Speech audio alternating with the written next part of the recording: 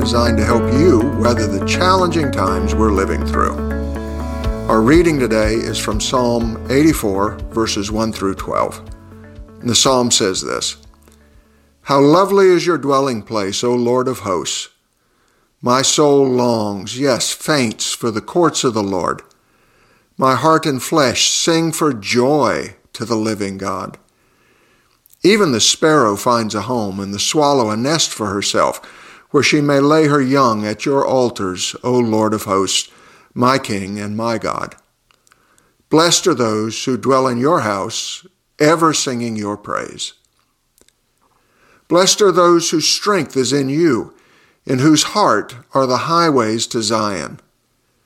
As they go through the valley of Baca, they make it a place of springs.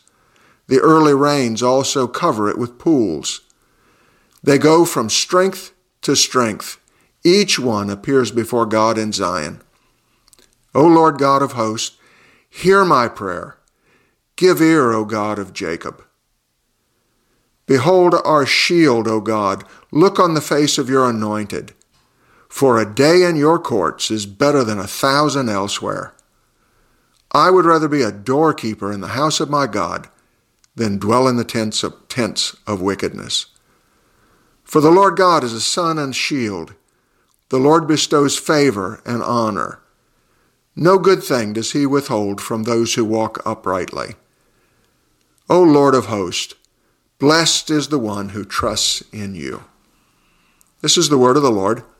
Let's just pray and ask the Lord to make plain his meaning to us today. Lord, we always depend on you. We cannot understand your word unless your Holy Spirit comes along to help us. So open our hearts and minds today and let us rejoice to seek your face. In Jesus' name, amen. I want to talk to you today about a longing for the presence. The psalm we have before us is a lovely expression of longing for the presence of God. Would it surprise you to know that it wasn't written by a famous priest or king, but by some of the lowliest servants in the Old Testament temple, the doorkeepers? One commentator, James M. Boyce, refers to this psalm as the janitor's psalm, because the sons of Korah, who are credited in the superscription with authoring the psalm, they were the ones responsible for taking care of the menial tasks in God's house. All the little things that are necessary to make worship possible, but aren't especially glorious to do in themselves.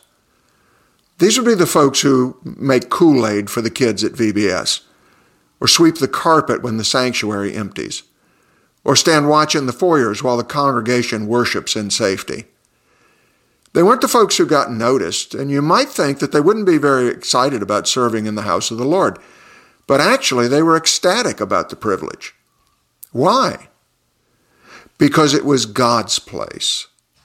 It was a place where the people of God could encounter the presence of God, and simply put, the janitors couldn't get enough of it. This is a psalm written by servants of the Lord, humble servants whose souls yearned for God's presence and whose hearts fainted for God as they encountered him in his house. Why were they so enamored with God's presence in the temple? Well, the psalmist gives us the answer in verse 3 when he says, "Even the sparrow finds a home, and the swallow a nest for herself, where she may lay her young at your altars, O Lord of hosts, my King and my God." It's poetic language meant to express more than the simple fact that birds found a place of security for their nests near God's altar.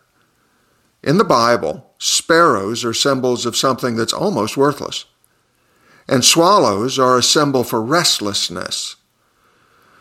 So what the psalmist is saying is that those who come into the presence of the Lord feeling worthless find their worth, and those who come to him restless find rest in him.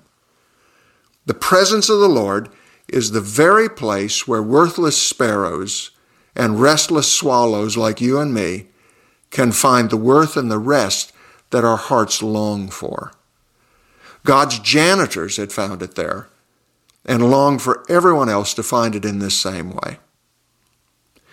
Now, what can we learn from this that will help us today? Well, let's let the psalmist make 3 applications.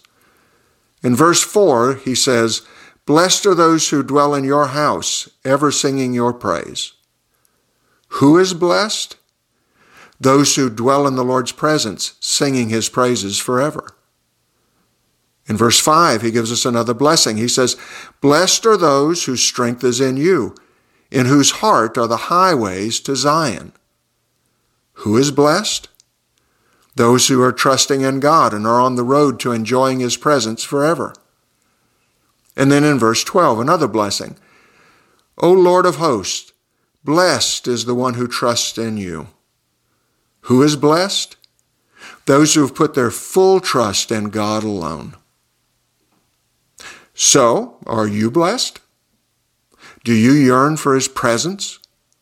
Are you on the road to his dwelling? Have you put your full trust in him? Let's close our meditation with the encouragement of verse 10 today. "For a day in your courts is better than 1,000 elsewhere. I would rather be a doorkeeper, a janitor, in the house of my God than dwell in the tents of wickedness." Let's pray together. Lord, we long for your presence. We thirst to dwell with you forever. Hear our prayer for Jesus' sake. Amen. Well, thanks for joining us again today. Join us Sundays for our online service at 9 or our on-site services at 9 or 11. We also have an on-site evening service at 6 p.m. Check out the App Store on your iPhone or the Play Store on your Android mobile device to download our new BFC app, and search for BFC Sebring there to get your copy. Thanks again. Stay safe.